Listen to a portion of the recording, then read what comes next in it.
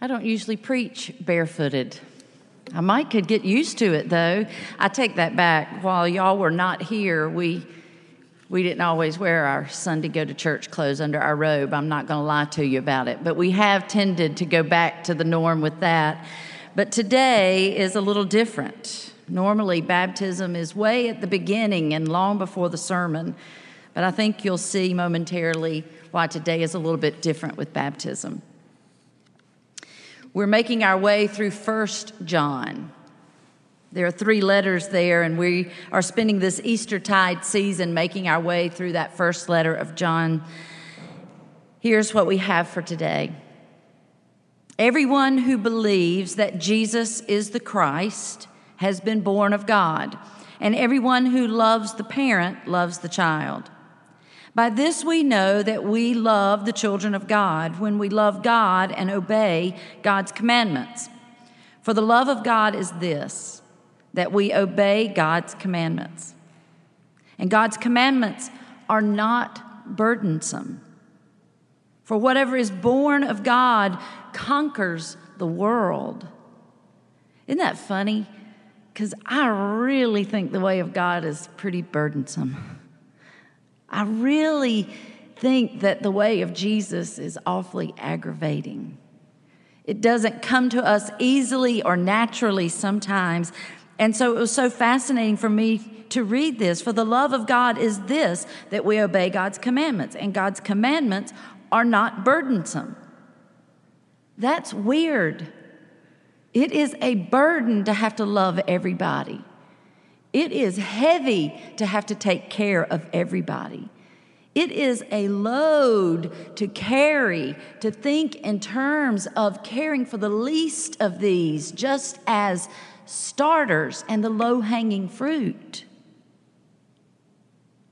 For the love of God is this, that we obey God's commandments. And God's commandments are not burdensome. For whatever is born of God conquers the world. And this is the victory that conquers the world, our faith. Who is it that conquers the world but the one who believes that Jesus is the Son of God? This is the one who came by water and blood, Jesus Christ, not with the water only, but with the water and the blood. And the Spirit is the one that testifies, for the Spirit is the truth. You've heard the ancient story.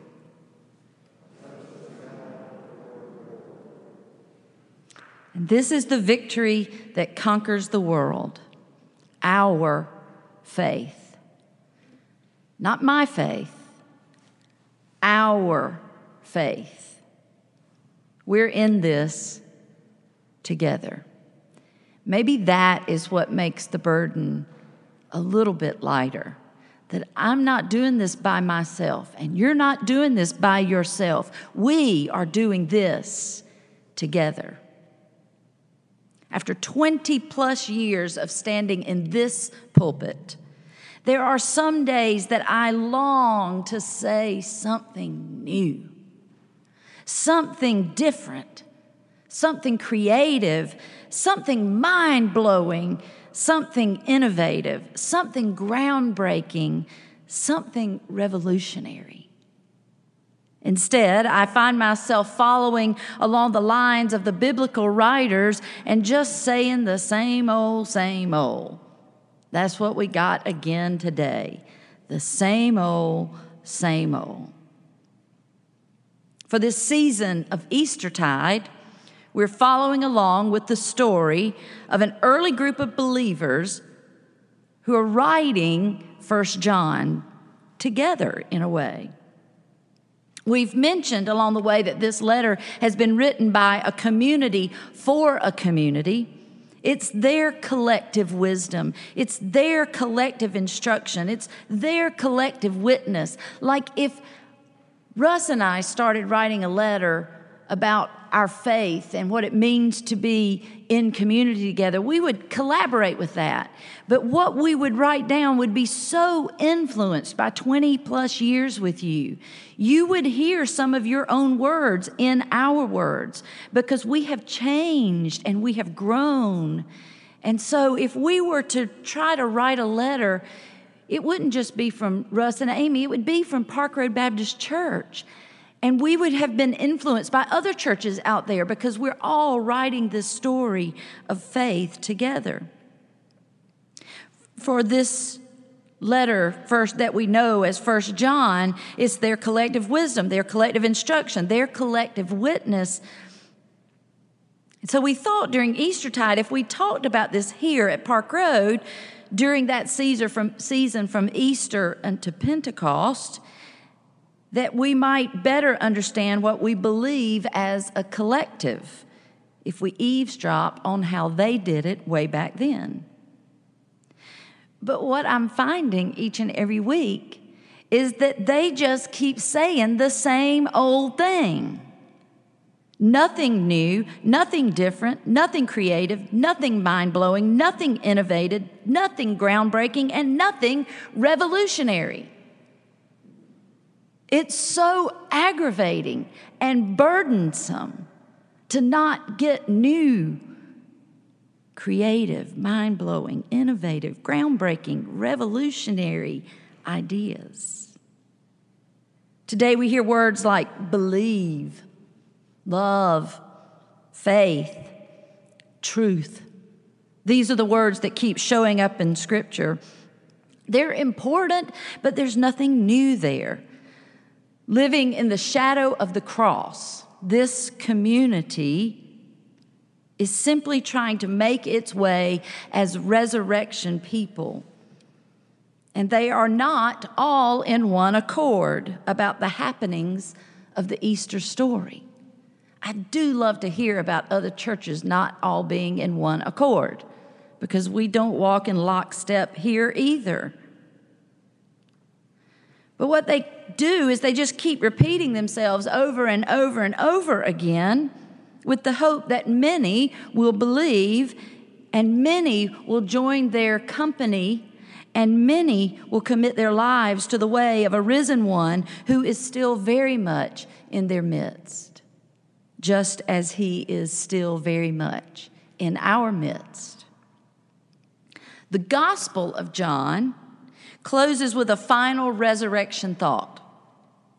The one who has seen this, referencing the death of Jesus, the one who has seen this, referencing resurrection living.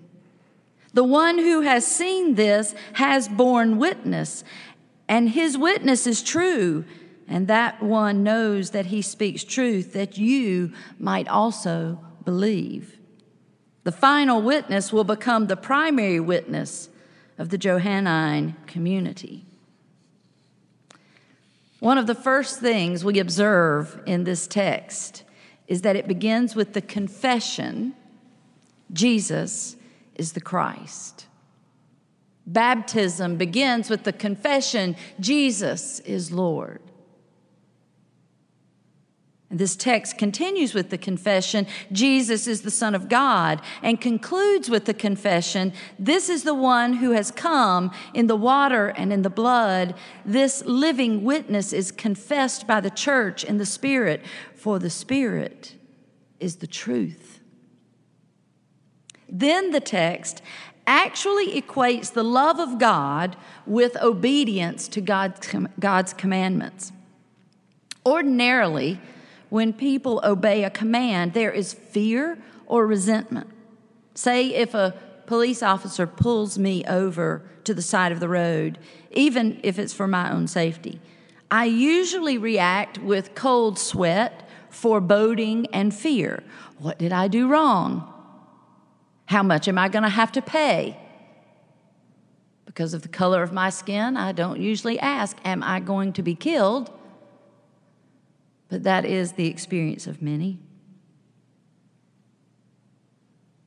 It's different with the commands of God. This text suggests so. In this context, the commands are linked to God's love. The emphasis here is quite clearly on the uplifting quality of obedience to God's commandments. We hear that God's commandments are not burdensome at all. Quite the contrary, they fortify us and empower us and enable us to conquer the world. For people that are looking for a way to survive or cope in the world, it is shockingly good news to hear that by obeying God's commandments, they are born of God and can overcome the world. This word speaks of empowerment and uplift. And oh, how we need this word this day. When we scheduled a baptism for today, I really didn't pay attention to the text for today or the theme for this sermon series. This was a long time ago, and I just didn't even look to see what was happening today. As we often do, we keep with where we're going, and we just plop a baptism at the beginning of it, and we try to reference it throughout the service as much as possible, but we keep going with where we were going in the first place. But as I read and studied the text for today, this week, more closely, I began to realize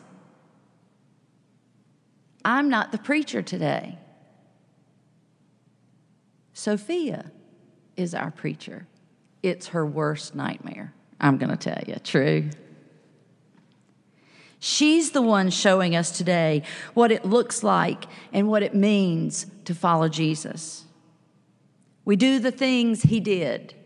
We say the things he said. We follow him wherever he went. And he went through the waters of baptism. Even when his cousin, John the Baptizer, tried to talk Jesus out of it by saying that the roles should be reversed, John says, "It's you who should be baptizing me."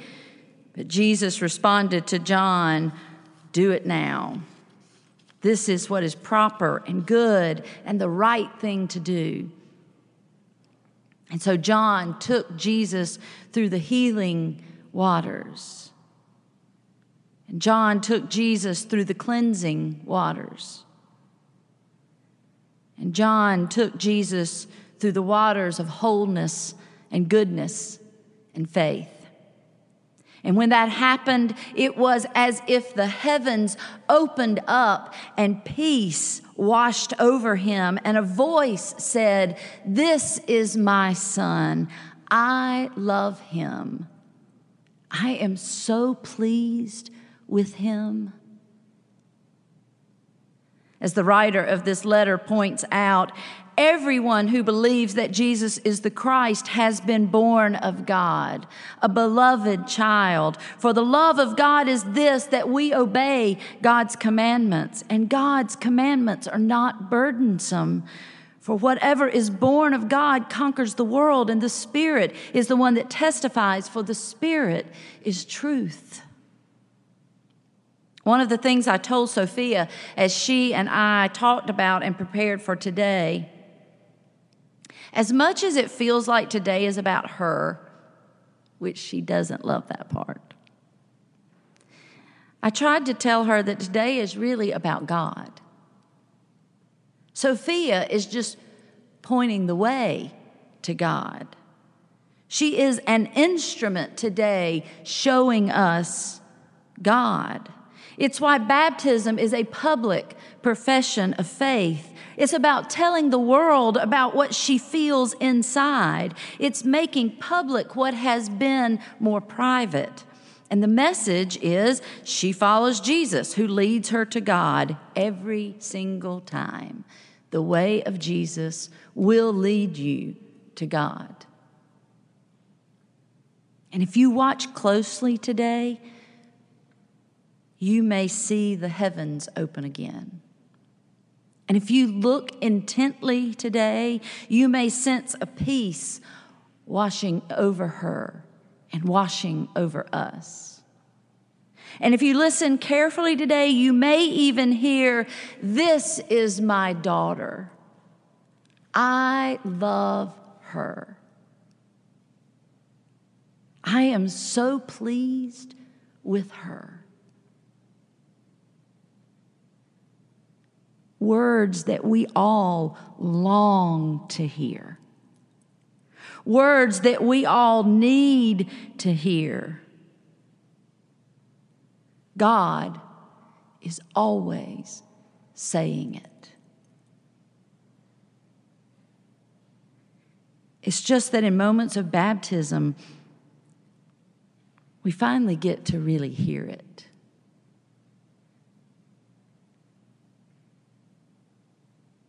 This is my child.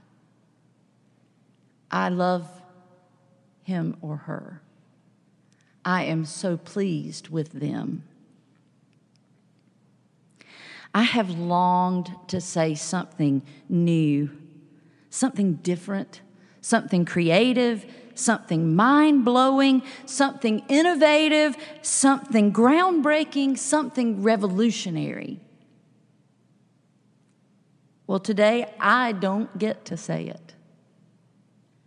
Sophia says it for me today. So watch, look, and listen, and you will get to bear witness to the Jesus way that points us to God. Every single time, the Jesus way will take you to God. And in so doing, Sophia joins the millions of us who seek to conquer the world with that unburdensome spirit of truth, which is simply love. If you've paid attention, our sermons always end with, "May it be so. Amen."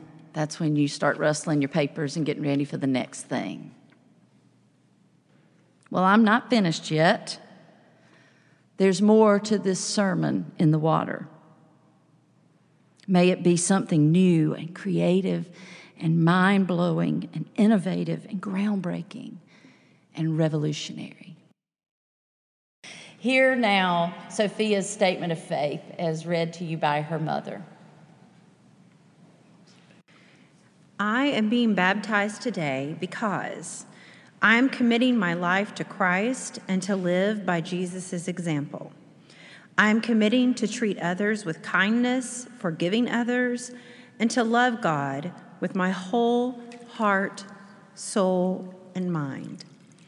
I am being baptized today to allow the church to hold me accountable to my commitment.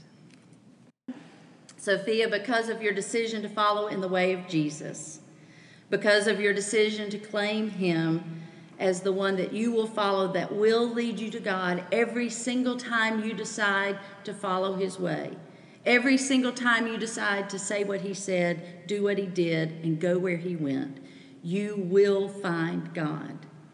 I promise you that.